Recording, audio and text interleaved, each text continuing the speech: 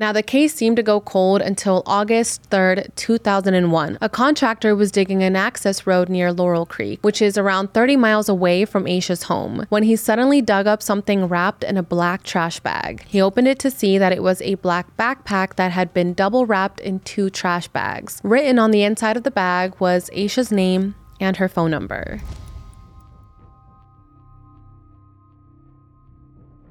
Hey everyone, welcome back to What Happened with Jackie Flores. I'm Jackie and I hope you guys are doing super well. Welcome to episode 23. Today we're going to be talking about what happened to 9-year-old Asha Degree.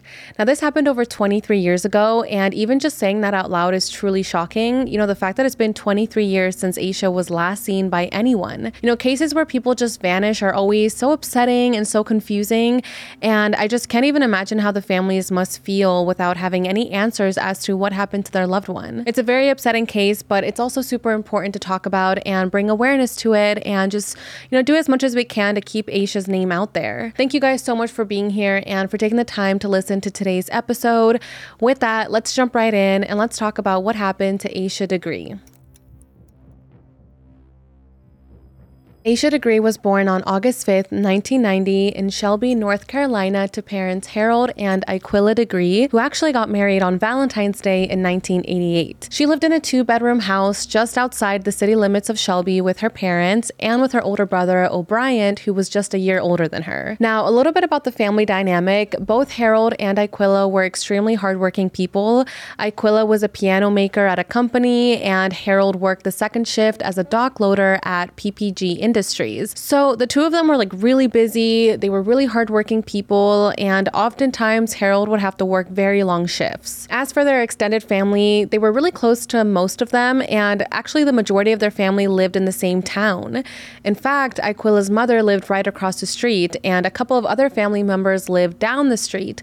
So everyone was pretty much in close proximity to each other. So they would all often see each other and get together every Sunday to go to church, have family dinners, you know, things like that. Now, the parents were really overprotective of their kids. They pretty much only let Asha and her brother interact with their other family members, such as their aunts, uncles, cousins, as well as other families that they knew from church.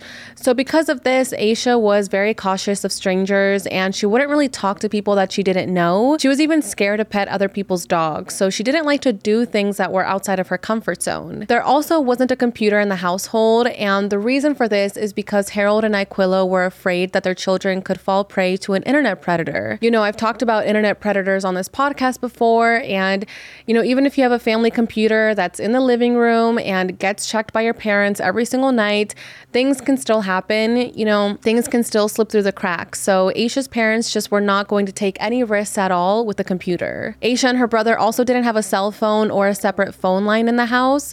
And for those who are not familiar with what a separate phone line is, because honestly, I couldn't even remember what that meant, it's typically a phone number that would only go to one phone in the house. So for example, maybe the parents would have a phone in their house that had its own number. So if someone wanted to get in contact with the parents, they could reach them directly in their bedroom. Most of the time, people would get a separate phone line because they wanted to have like more privacy, but the Degree household did not have that. They just had one phone line that everyone would use. And again, I think it's just the parents' way of trying to make sure that their kids were safe and were protected from all negative outside influences. So let's talk about Asha. She was a 9-year-old little girl, and she loved attending church with her family, and she would always stay close to them. Her mom says that Asha was just like her father. You know, she was really good at sports, she was quiet like him, and she was just a daddy's girl. She was a really sensitive child, extremely smart, and a very studious 4th grader. At the time of her disappearance, she was a student at Felston Elementary in Lawndale, North Carolina, which was about 5 miles away from their home. Now, people say that Asha was really shy. You know, she kind of just like kept to herself, and she was also very cautious about things. As I mentioned, you know, she was even scared of petting other people's dogs and speaking to strangers. So she was always very careful about what she was doing. She was also really scared of the dark and of thunderstorms. As for her school life, Asha was really good at school, and she loved science, she loved math, and she was often named Student of the Week, and she almost had a perfect attendance. I believe she had only missed one day of school at this point, so, you know, her family and her took that academics very seriously. Now, her friends describe her as being very lighthearted. She was funny and she was always happy. She would wear her hair in pigtails and in ponytails almost every single day, and people say that she was just a very likable person and that she made friends with everyone. As I mentioned earlier, her mother said that she was really into sports, so she was very athletic and she played basketball and baseball. But basketball was her favorite, and she was actually the point guard of her school's basketball team, which was called the Little Bulldogs. According to sources, Asha was actually one of the star players on her team, and she was really competitive. Her family says that they were all competitive, but that Asha in particular was just really into winning. Along with being very athletic, she was also creative. She dreamed of becoming a writer and an illustrator when she grew up, and she was just so ambitious that she even wanted to study science at Winston-Salem University. She was really close to her brother. They were a year apart, so they would do a lot of things together, and he also played basketball, so they would bond over that, and every single day they would ride the bus to and from school together. And people say that O'Brien would often walk Asha to the door of her classroom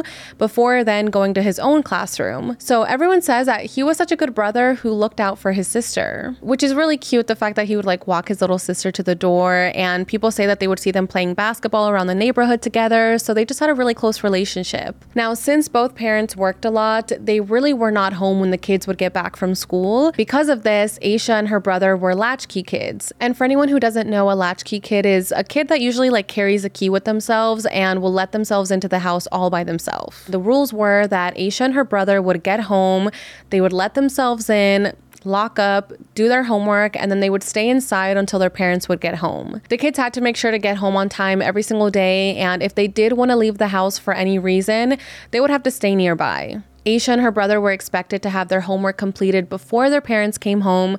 That way, they could all have some family time, watch some TV or have some dinner together. Harold and Aquila trusted their kids and had raised them well enough to know that they could take care of themselves before they returned from work. And on top of that, they had family that lived right across the street, down the street, so they just felt totally safe in this neighborhood. So now that we know a little bit more about who Asha was and about her home life, let's fast forward to the days leading up to her disappearance. The week before Valentine's Day, Asha had won Student of the Week, and she got to pick out whatever she wanted from her class's treasure chest, and she decided to pick out a black Tweety Bird purse, which she was really happy to get, and she was also proud that she was Student of the Week. On Friday, February 11th, 2000, school was closed for President's Day, but both her parents still had to go to work. So while her parents went to work, Asha and her brother spent the day with her aunt. She actually took both of them to basketball practice. The two of them had very big games over the weekend, so they spent the day at practice getting ready for that. And Asha was really excited about this game. As I mentioned, she was really competitive and she just absolutely loved basketball, so she was excited to go play. However, her excitement was short-lived because on the day of her game, which was on February 12th,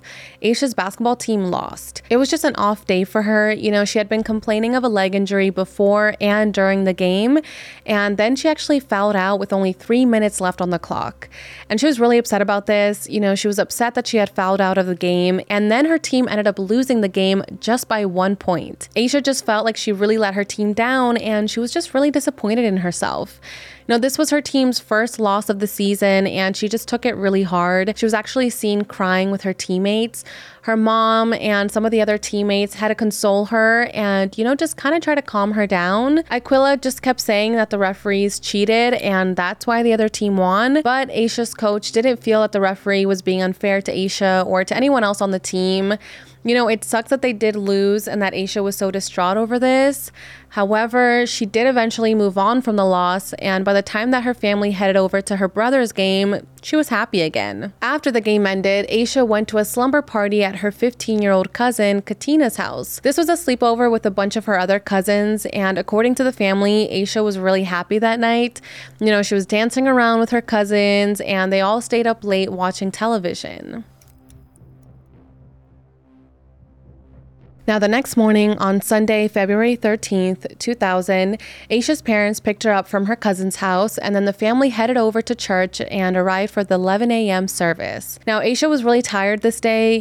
She had a pretty busy weekend. She had school, basketball practice, a basketball game, and then a sleepover with her cousin. So she was just really tired. Once church ended, the family all got together at Asha's aunt's house, and they spent the afternoon there, and then the Degree family returned home in the late afternoon. Some sources state that Harold went to work that afternoon, and they kind of have like a different timeline. However, in an interview that Harold and Aquila did, they stated that the family watched a basketball game together that night at around 8:30 p.m. and that Harold or anyone else in the family never left the house. Now, it was also raining outside. It looked like a thunderstorm was about to erupt, so the family just wanted to sit down and watch a basketball game and just bond as a family. As they're doing this, the lights in the house suddenly go out. In fact, the lights on the entire street went out because someone was driving and had actually crashed into one of the electrical poles. So Harold gets up and he goes to the utility closet and he grabs a kerosene heater while Aquila lights candles. About an hour later, Aquila decides to put the kids to bed. Now, normally she would give them a bath before bed. That way in the morning when they would wake up for school, they could just be fresh and just like head to class. However, since the lights were out and there was a thunderstorm outside, she decided to hold off on the bath until the next morning. Asha and her brother shared a bedroom, so Aquila went to their bedroom, tucked them in, and then said goodnight. She says that both kids quickly fell asleep. A little bit after midnight, the lights finally came back on in the house and in the entire street. And this is when Aquila decided that it was finally time for her to go to bed. However, Harold decided to stay up for some time because he wanted to wait for the kerosene heater to burn out. So he actually just stayed in the living room watching TV in the meantime. A few hours later, at around 2:30 in the morning, the heater finally cools down. So Harold decides that it's time for him to go to bed. Before going to his bedroom, he stops by the kids' bedroom and he sees that Asha and O'Brien are sound asleep. He closes their bedroom door and then he heads to bed. However, it seems like O'Brien wasn't like fully asleep because he says that once their dad left the room, he heard Asha's bed squeak, like kind of like make a noise. But he didn't think that she had gotten up to leave the room or anything like that. He just figured that maybe it was her rolling around in bed or something. So he didn't get up to check on her and he didn't even open his eyes. He just went back to sleep. At 5:45 a.m., Aquila woke up for the day and she started getting herself ready for work. She ran a bath for her kids since they didn't get a chance to have one the night before, and then at around 6:30 in the morning, Aquila went into Asha and O'Brien's bedroom to wake them up. It was a Monday, so the kids had to go to school that morning, and Aquila and Harold actually had an appointment with a realtor to go look for a new home. It was also Valentine's Day, and it was also their wedding anniversary. So it was definitely going to be a very busy day for the family. When she entered the kids' bedroom, she saw that O'Brien was asleep in his bed. But when she went to go check on Asha, her bed was empty and she didn't appear to be in the room at all. She woke up O'Brien and said, "Where's your sister?" And he says that he jumped out of bed and he ran over to his sister's bed and pulled the covers back and saw that the bed was empty. They had no idea what had happened to her. Aquila started searching the entire house, but Asha was nowhere to be found. She even went outside to look in the backyard and the cars to kind of just like look around to see if maybe she was somewhere around there, but she didn't find her daughter. This is when Aquila wakes up Harold in a panic, telling him that she can't find Asha anywhere. So Harold wakes up and tells her to call his mom, who was just down the street, because maybe Asha had just gone over to her house. They called her, but she said that Asha wasn't there. Aquila then called her mother because she didn't know what to do, and her mom said that she needed to call the police right now. So she threw the phone at Harold so that he could call 911, and Aquila ran outside to continue searching for Asha. Harold called 911 at 6:39 in the morning and told them that Asha was missing and that her new Tweety Bird purse was also gone. He also told them that he didn't know what she was wearing that night. Now, let's hear a word from our sponsors today at Caraway. Have you ever gone onto WebMD or Google to look up why you might have a headache only to end up down a rabbit hole freaking out about a bunch of horrible conditions you don't even have? Let's not do that again. Talk to a real doctor instead, and right away with Caraway. The Caraway app has all the care you need in one place. Their app is super easy to use reviews and offers physical, mental, and reproductive health care tailored to fit your needs. With Caraway, you get unlimited 24/7 access to an experienced care team of doctors, therapists, psychiatrists, gynecologists, nurses, and health advisors, and more. And you'll always talk to a real person, not some AI robot. Caraway can help manage all of your different healthcare concerns, like getting medicine when you're sick, treating depression, or refilling birth control prescriptions. You can also message your care team to get quick answers to your questions, big or small, like why your headache won't go away, or you need to know if a mole looks normal. No more long wait time, surprise fees, or Googling your symptoms in a panic. Memberships start at less than $25 a month. That's less than your copay at urgent care, you guys. And all the care you receive from Caraway is covered by your membership fee, including therapy sessions. And if you need labs, in-person care, or prescriptions, your care team can coordinate with your doctors outside of Caraway and even help you navigate insurance questions. Right now, Caraway is offering new members 30 days completely free if you go to caraway.health/whathappened. There's no credit card required to try it. Get free and unlimited access to chat with their care team for 30 days. That's caraway.health/whathappened for 30 days completely free. Caraway is available in select states. Go to caraway.health/whathappened to learn more. And now back to the case. Police acted fast and they arrived to the Degree home at 6:45 in the morning, and they brought search dogs with them so that they would be able to track Asha down. But unfortunately, the dogs weren't able to pick up a scent, which was really weird because they can actually pick up on smells from 3 days ago, and the rain would have actually helped to make it easier. After looking around the house, investigators discovered that no locks or windows or anything had been broken. And in fact, all the doors and windows were still locked from the night before, including the front door. So there were no signs of a struggle or a forced entry, and it seemed like Asha had locked the door behind her when she left. Police determined that Asha had disappeared from her bedroom sometime between 2:30 and 6:30 in the morning. By 7 a.m., all of the neighbors had seen that something was going on. You know, there was police cars and search dogs, so they all kind of just like dropped everything and they joined in on the search for Asha. Also by 7 a.m., Aquila said that 5 or 6 local news stations had already shown up to the house and were already reporting on Asha's disappearance. By 8 a.m., the search parties really started and they went on all day with more volunteers joining in on the search. You know, everyone in their neighborhood, their church, just the community was very concerned and they were trying to help find Asha. At 12 p.m., a helicopter was also used in the search that had infrared heat detection. But the only thing that was found in this search was a winter mitten that Aquila confirmed did not belong to Asha. The local news was reporting on Asha's story, as I said earlier, and it helped the investigators get their first lead. 2 truck drivers came forward saying that they saw a girl who matched Asha's description walking alone on Highway 18, which was a mile away from Asha's house between 3:45 and 4:15 in the morning. Jeff Roop, one of the drivers, was 25 years old, and he was driving northbound and said that Asha was walking southbound. Jeff specifically remembered seeing her because it was so late out, it was raining, and on top of that, she wasn't even wearing weather-appropriate clothes.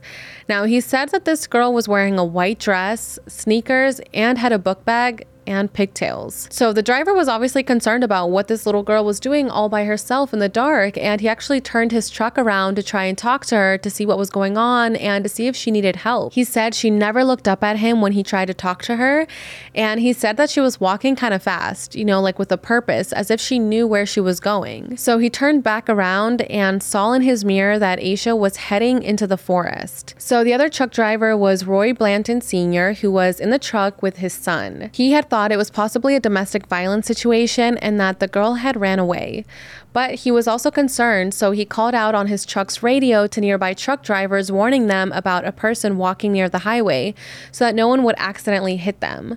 This was a very big tip, and because of the direction that she was going, detectives believed that Asha was walking into the town of Shelby. So on February 15th at 3 o'clock in the morning, police set up a roadblock on Highway 18 for 3 hours, hoping to talk to someone who frequently drove that highway to see if they had seen anything the night before, but no one else had. Investigators continued their search, focusing on Highway 18 to see if they could find any traces of Asha. On February 15th, the Turner family, who lived near Highway 18 on a large property, saw some members of the search party. The search party asked them to check their property, telling them that Asha could be hiding there. They actually had a barn and a shed on their property that they hadn't had a reason to go into recently. So when the Turners checked their large shed, they actually found candy wrappers, a pencil, a green marker, and a Mickey Mouse hair tie. So all things that definitely appeared to belong to a child. Also in the shed was a passport-sized photo of a black girl around Asha's age. But this photo wasn't actually of Asha. It was a different little girl. So the Turners brought in the photo of the little girl to the police, but none of the other items. The reason they didn't bring the other items in right away is because they thought it was like random, like scattered garbage. But the photo of the little girl they brought in because they thought it was possibly Asha. So the police showed the Degrees this photo, but they didn't know the identity of the little girl in the picture. She wasn't a student at Asha's school. She wasn't from their church. No one in the Degree family seemed to know who this photo was of. So the Turners were just thinking that all of this was unrelated to Asha, so they actually just kept the items that they had found in the shed. On February 16th, Aquila searched Asha's room to see if she could find any clues. Maybe something that was missing, a note, or an item that belonged to a potential kidnapper. While looking through Asha's room, Aquila realized that some of her favorite clothes were missing.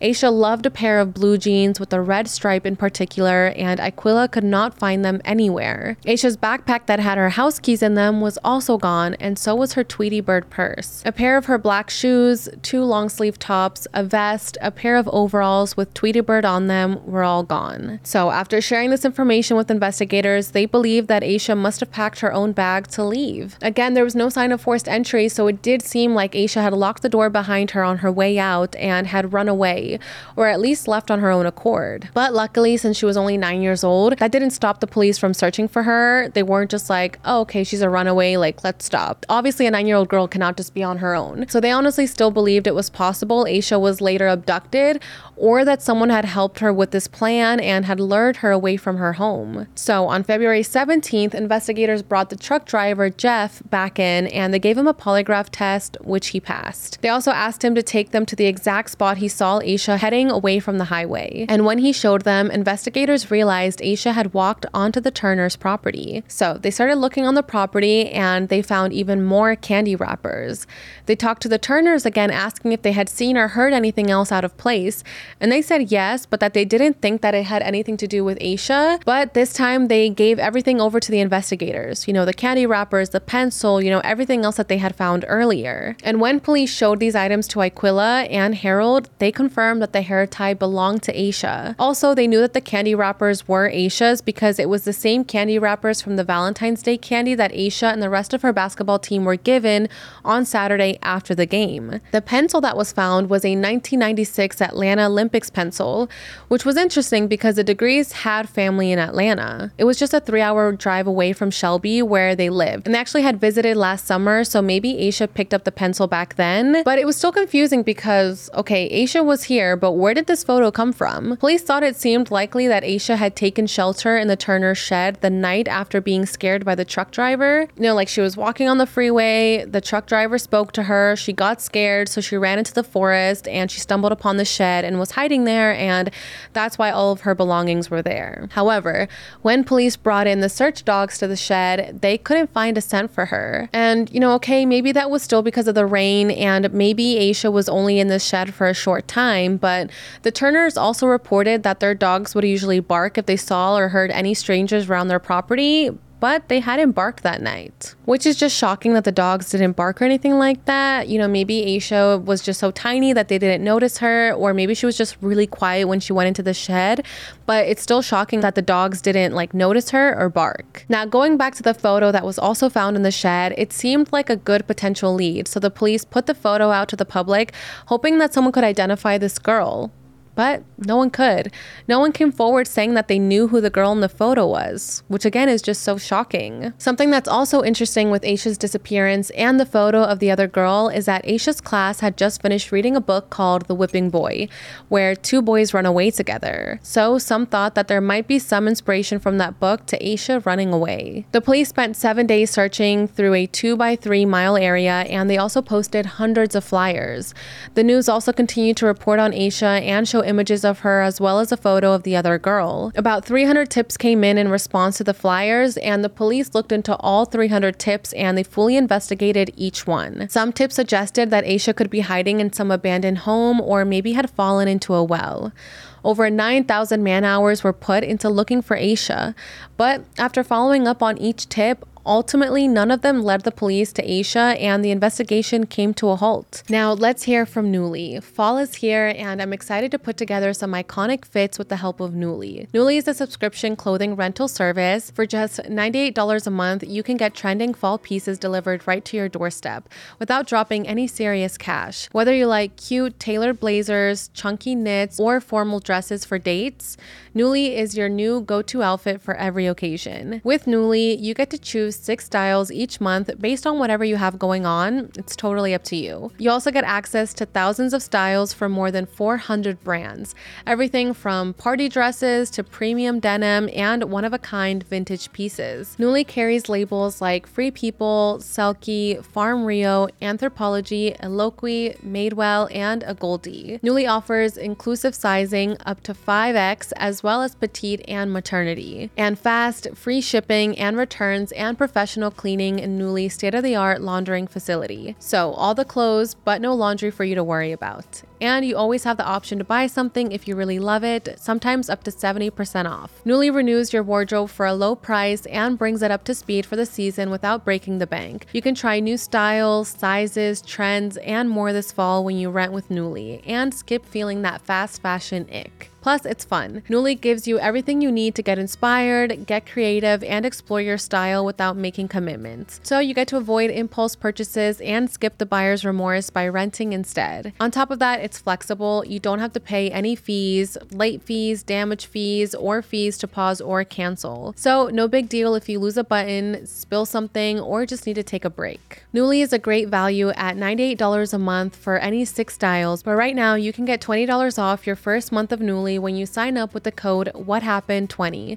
Just go to nuuly.com, that's Nuuly with 2 U's, and enter the code WhatHappened20 and sign up to get $20 off your first month. That's nuuly.com, Nuuly with 2 U's with code WhatHappened20. Nuuly subscription clothing rental. Change your clothes. And now let's get back to the case. On February 20th, just 7 days after her disappearance, the search was called off. But police did tell the local news to keep showing Asha's photo and asking for tips. So the police just weren't going to be actively, out there looking for her, but they would still follow up on any new leads. The Degree family was also offering a $5,000 reward to anyone who could help them find Asha. A child interview expert also interviewed Asha's friends and her classmates to see if maybe they knew anything. Several students said that Asha had shown them money that she had in her wallet, but none of the students knew where she got this money from. Her parents say they don't know where she could have actually gotten this money from either. On February 22nd, a press conference was held to let the public know that the FBI had joined the investigation. The Degree family all took polygraph tests as well, which they all passed. And from the beginning, the police weren't really suspicious of the family. I was watching an interview with Aquila and she says that right away she offered to go and take a polygraph test. And she's like, yeah, test me, do whatever you need to do just to clear me so that you can get back to work and continue searching for my child. The police also came out and said the family was very cooperative. They weren't suspicious. They weren't hiding anything. They opened up their house to investigators to search whatever they needed to search for. And again, it just did not seem like anyone in the family was involved. Now, the case seemed to go cold until August 3rd, 2001, almost 18 months after Asha's disappearance. A contractor was digging an access road near Laurel Creek, which is just off Highway 18, which is around 30 miles away from Asha's home, when he suddenly dug up something wrapped in a black trash bag. He opened it to see that it was a black backpack that had been double wrapped in 2 trash bags. Written on the inside of the bag was Asha's name and her phone number. So he actually went home after discovering this and he told his wife about this, and he honestly just thought that this backpack had fallen off someone's car while they were traveling on the road. However, when he told his wife that Asha's name was written inside the backpack, she immediately recognized that this was the missing 9-year-old little girl that was all over the news. She told her husband that they needed to call the police and report this. So the next day at 10 a.m., he called and reported the backpack. Police showed up and they locked off the area, and nearby a pair of men's pants and animal bones were also found. And her backpack was found deep in the ground, so Asha couldn't have dug this hole herself. Now, let's talk about what was found inside the backpack. They apparently found a pencil case and clothes. At the time, they said that 99.9% of the items in this book bag were Asha's. Then in 2018, which is crazy, that's like so many years after the backpack was found, investigators released images of 2 other items that were also found in the book bag. One was a Dr. Seuss book called McElligot's Pool that was checked out from Asha's school. Now, what's weird is that Asha wasn't the person that checked this out from school. So whose book was this? There was also a New Kids on the Block nightgown, but Asha didn't own a shirt or a nightgown like this, so these 2 items that were found in her backpack were not hers. Now, the reason they released this information is because they wanted anyone who owned this nightgown or had rented out the book from Asha's school to come forward and say like, hey, that's my shirt, or hey, I was the one that rented that book, just to kind of like help police figure out how this ended up in her book bag. But I don't know why they waited until 2018 to release this information. Now, the FBI ran extensive DNA tests on the backpack, but the results were never released to the public. It's just really confusing. I mean, why was this shirt and this book inside her backpack if Asha didn't even own these things? Now, when Aquila heard about the backpack being found, she freaked out. She said that she was scared that the next thing police were going to tell her was that they had found her daughter's body. In 2016, police stated that they had a new lead in the disappearance of Asha. At this point, it had been 16 years since she was last seen, and police were still investigating, and they hadn't given up hope. This new clue was that someone matching Asha's description was seen getting into a car on Highway 18, around the area where she was last seen on the day she disappeared. This vehicle is described as a green early 1970s model car. I will put a picture of an example of the car on my YouTube video, but if you're listening to the audio version of this, I will also put it on my Instagram. The Cleveland County Sheriff, named Allen, said that the vehicle is considered a vehicle of interest. However, to this day in 2023, no more information about this vehicle has been released, and it doesn't seem like police have found the owner of the car or who could have been driving it that day. Also, I wonder, how did they get this new information? Why wasn't it until 16 years later that police found out about this car? Now, it's been 23 years since Asha was last seen, and investigators have done over 300 interviews in regards to her case. Detectives say that they have spoken to numerous persons of interest, but that they're still looking for the person who did this. They still get so many tips in regards to Asha's case. Some tips are repetitive, things that they've already heard in the past, but other tips are new or old tips that have new information that they have to check out. So they're still accepting tips, and every day they're just hoping that one will come in that will solve the case. It's just really hard because when Asha disappeared, it was the year 2000, and there really wasn't any type of digital footprint that police could follow that, could potentially lead to where Asha is now. It's not like police can go through her iPhone and track her that way, and her family didn't have a computer, so it's just really hard to trace her digitally. The people in the community are still holding on to hope and are still spreading awareness on Asha's disappearance. Her picture is posted on bulletin boards throughout the community as well as in billboards. Now, when Asha first disappeared, everyone was just so shocked because it was such a small town and things like that just didn't happen there. In February of this year, the Cleveland County Sheriff's Office came out with a statement regarding Asha's case saying, quote, "Over the years since she disappeared, the Cleveland County Sheriff's Office, the FBI, and the North Carolina State Bureau of Investigation have followed hundreds of leads and conducted hundreds of interviews. Our goal has always been to uncover new information to help us find Asha. And we still need your help." Now, the department actually gave her the nickname Shelby Sweetheart, and they're all just so heartbroken over what happened to her and how so many years have passed without answers. They said that they're still contacting anyone and everyone who may have been in contact with Asha before she went missing. They urge anyone with information, whether you think it's helpful or not, to please come forward with that information because it could be the key to the case. The sheriff came out and said that somebody today will hear this message, and maybe this person has been carrying the burden for the past 23 years because they actually know what happened to her, and they're urging that this person relieves themselves of that burden. So if you know anything, please call 704-672-6100. You can also submit a tip directly to the FBI at tips.fbi.com. And just as a reminder, you you can make these reports and be completely anonymous. Asha's family is still holding on to hope. Her mother, Aquila, spoke out in 2020 and said, "After 20 years, I still believe my daughter is alive. I do not believe she is dead, and I know someone knows something. I'm not crazy enough to think that a 9-year-old can disappear into thin air without somebody knowing something," which is so understandable. I feel like any mother or parent would continue to hold on to hope for as long as possible. Even though so many years have passed by, the family is just as heartbroken over this, and it's so difficult for them. Her mother said that there are some days where she doesn't even want to wake up or get out of bed because she's just so upset over her daughter's disappearance. Her main motivation to keep going and waking up every single day is her other children and her husband. She says that if she stops moving, then her family stops moving. So she knows that she has to keep going, keep living life for them. As of today, there is still a $45,000 reward being offered for any information that may lead to Asha's whereabouts or to answers as to what could have happened to her. $20,000 was raised by the community and by Asha's family, and then the other $25,000 was actually added by the FBI. The National Center for Missing and Exploited Children, which is an organization that I have mentioned on this podcast before, they are such an amazing organization that advocates for missing children, and they help the families create age-progressed photos and, put billboards up and things like that. They created this age-progressed photo of what Asha would look like now as a 33-year-old woman. So I will put that on the screen here if you're watching this on YouTube, and I will also put it on my Instagram. Every year, Asha's family does a walk with several other members from the community and even from people from the police department.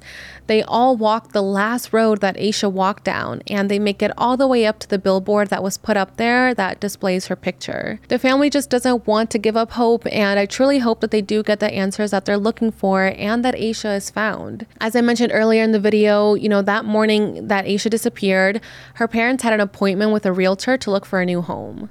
Well, after she went missing, they actually stayed in the same house for 2 decades, hoping that Asha would come home eventually and that she would find her way back there. Now, since then, they actually have moved into a new home, but it wasn't an easy decision for them. Aquila came out and said, "No matter where we live, we are always going to be her parents, and we are going to always be looking for her." I wish there was a better ending to this. I wish that Asha had been found and that this was a survivor story, something like that, but unfortunately, it's just not the case here, and I do just quickly want to go over a couple of theories that people have as to what could have happened to her, as well as some questions that people have regarding the case. Now, a lot of people think that the trucker signaling Asha being there, on the highway possibly made her a target for a predator. So for example, when the trucker radioed in to other truckers letting them know hey, there's someone walking along the highway by themselves, just be careful so you don't hit her. Maybe someone heard that radio call that was a predator and found that this was an easy target, someone walking by themselves at 4 o'clock in the morning in the rain, and they decided to pull up to where she was and take her. That's a theory that a lot of people believe could have possibly happened. There's also this other theory that I saw, which was kind of out there, but a lot of people believe that the girl in the picture that was found in the shed, which again is not Asha, was another victim, and that maybe Asha had a pen pal, and that the pen pal was pretending to be this girl that was in the picture, and maybe had sent this picture to Asha being like, "Hey, this is what I look like," and they had planned to meet up or something like that, and that's why the photo was in her backpack. But in reality, this pen pal was a catfish. The person writing to Asha wasn't the little girl in the photo, but it was actually a predator. That one I found to be really interesting because the fact that so many years have passed by and no one has come forward saying that they're the person in the picture or that they know who that person is makes a lot of people wonder, maybe it was a Photoshop photo or it just was a fake photo. It's just, the photo is just a really interesting aspect of the case. If you look at the photo, the top part of her body is crystal clear, but the bottom part is a little bit blurry, which is why some people think that the photo might be fake and Photoshop. Now, the girl that she was pen paling with, or the potential catfish, a lot of people wonder, the shirt that was in the backpack, the New Kids on the Block shirt, is that the pen pal shirt or whose shirt was that? Because it wasn't Asha, so how did she get all of that stuff there? Now, a lot of people think that Asha went out that night to meet someone, possibly a predator, as I mentioned, but if if that was always a plan, why did they make her walk so far? It's just confusing as to why she would go all the way on the highway by herself, possibly go into this shed as part of the plan. Like, why wouldn't they just like meet her down the street or something like that? It's just really confusing as to why a 9-year-old little girl would leave the house all on their own in the middle of the night, especially because Asha was afraid of the dark and she was afraid of thunder. So why would she willingly go into that by herself? Going back to the shed, a lot of people truly believe that Asha was never in the shed in the first place.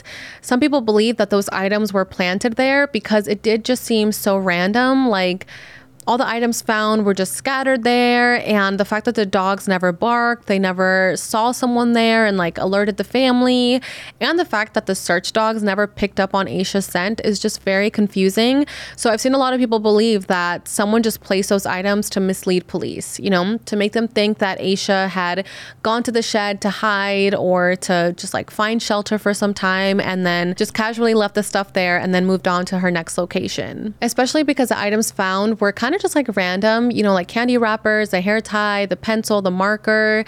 It just seemed like, why would Asha have left these things behind? Why did she decide to take those specific things out but then continue carrying on her backpack?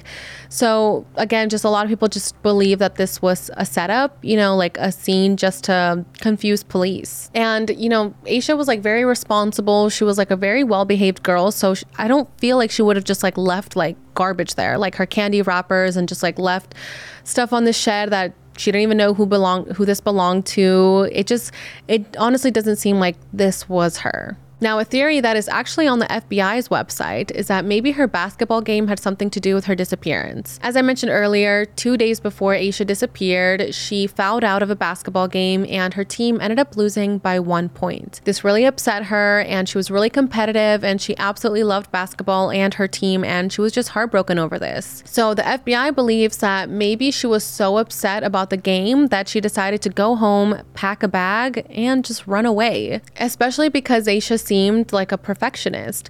She had perfect grades, perfect attendance, did everything by the books, and listened to her parents. So maybe because of her parents' expectations, she put a lot of pressure on herself and she didn't know how to deal with the failure, even if it was just like a simple basketball game. I mean, that could be a possibility. I feel like when you're young and you lose a game or you lose a competition or something happens at school, it can send you over the edge and it can feel like it's the end of the world. I remember I played basketball in high school, and when I would lose a game, like we would all be so upset over it, and now I don't even think about that game anymore. So at the time, it just seems like it's the end of the world, and maybe she was just so upset about it that she did decide to leave. Either way, detectives do truly believe that she is the one that packed her bag herself, because the items inside look like something that a child would pack, not something that her parents would pack for her to like go to school or something. So she could have willingly left on her own, or she could have been lured by someone. Either way, police believe that someone did play a role in what happened to her and that they told her where to go or how to leave her house. The question is, who is this person and why? Why did they want Asha to leave the house? Going back to the money that her friends say that Asha was showing them, where did she get this money from? We haven't been able to find like an exact amount of money that she had, but if her parents don't even know where she got that money from, it's also just like, what is the deal with that? Like, does it have something to do with her disappearance possibly? Now, this next statement that I read was pretty shocking. According to the Star, they reported that in 2020, a prison inmate named Marcus Mellon wrote a letter to the news stating that he knew how Asha was killed and where to find her. Now, a little bit about Marcus. He's a 53-year-old man, and he was convicted of sex crimes against children in Cleveland County in 2014. In this letter, he says that he has information about Asha and that this information needs to be passed along to the FBI. He told investigators that they needed to come speak to him in person to find out more. And this is what he specifically wrote in the letter. Asha Degree has been missing for over 20 years. About 4 months ago, I had found her whereabouts and what had happened to her. She was killed and then took and buried. I do know how and what town she is in. I hope you get this letter and do come see me. It's on the up and up. Now, the Cleveland County Sheriff, Allen, said that the tip will be followed up on, but that certain obstacles will slow the process. Now, the obstacles that he's talking about is COVID, because this inmate sent the letter in 2020. So at the time, going to visit him in prison was difficult with COVID restrictions. So he said that once the prison situation was under control, they would go through with the process. Now, I really wasn't able to find an update on this now in 2023 if they have been able to go speak with him. However, at the time, the sheriff stated that sometimes inmates have ulterior motives and that they lie about these things. They lie about knowing valuable information so that they could kind of get like an incentive, maybe get their time removed from their sentence, or they can get special treatment in prison, things like that. So he said that you always have to be careful while listening to an inmate's tip. So I don't know what happened with that. If there is ever any updates, I will definitely let you guys know. I just wish that there was answers to this case, and my thoughts and prayers go out to Asha's family. Just to think that this little 9-year-old girl was out there all alone in the rain and in the dark at 4 o'clock in the morning on this highway is so frightening and sad. I want to end today's episode with a quote from Aquila. She said, "This is worse than death because at least with death you have closure. You can go to a gravesite, or if you have the urn at home. But for us, we can't mourn. We can't give up. The only thing we got is hope." And with that, that is all the information that I have for today's video. It's such a sad case. Asha is just a little girl, and it's sad that so many years have passed without answers.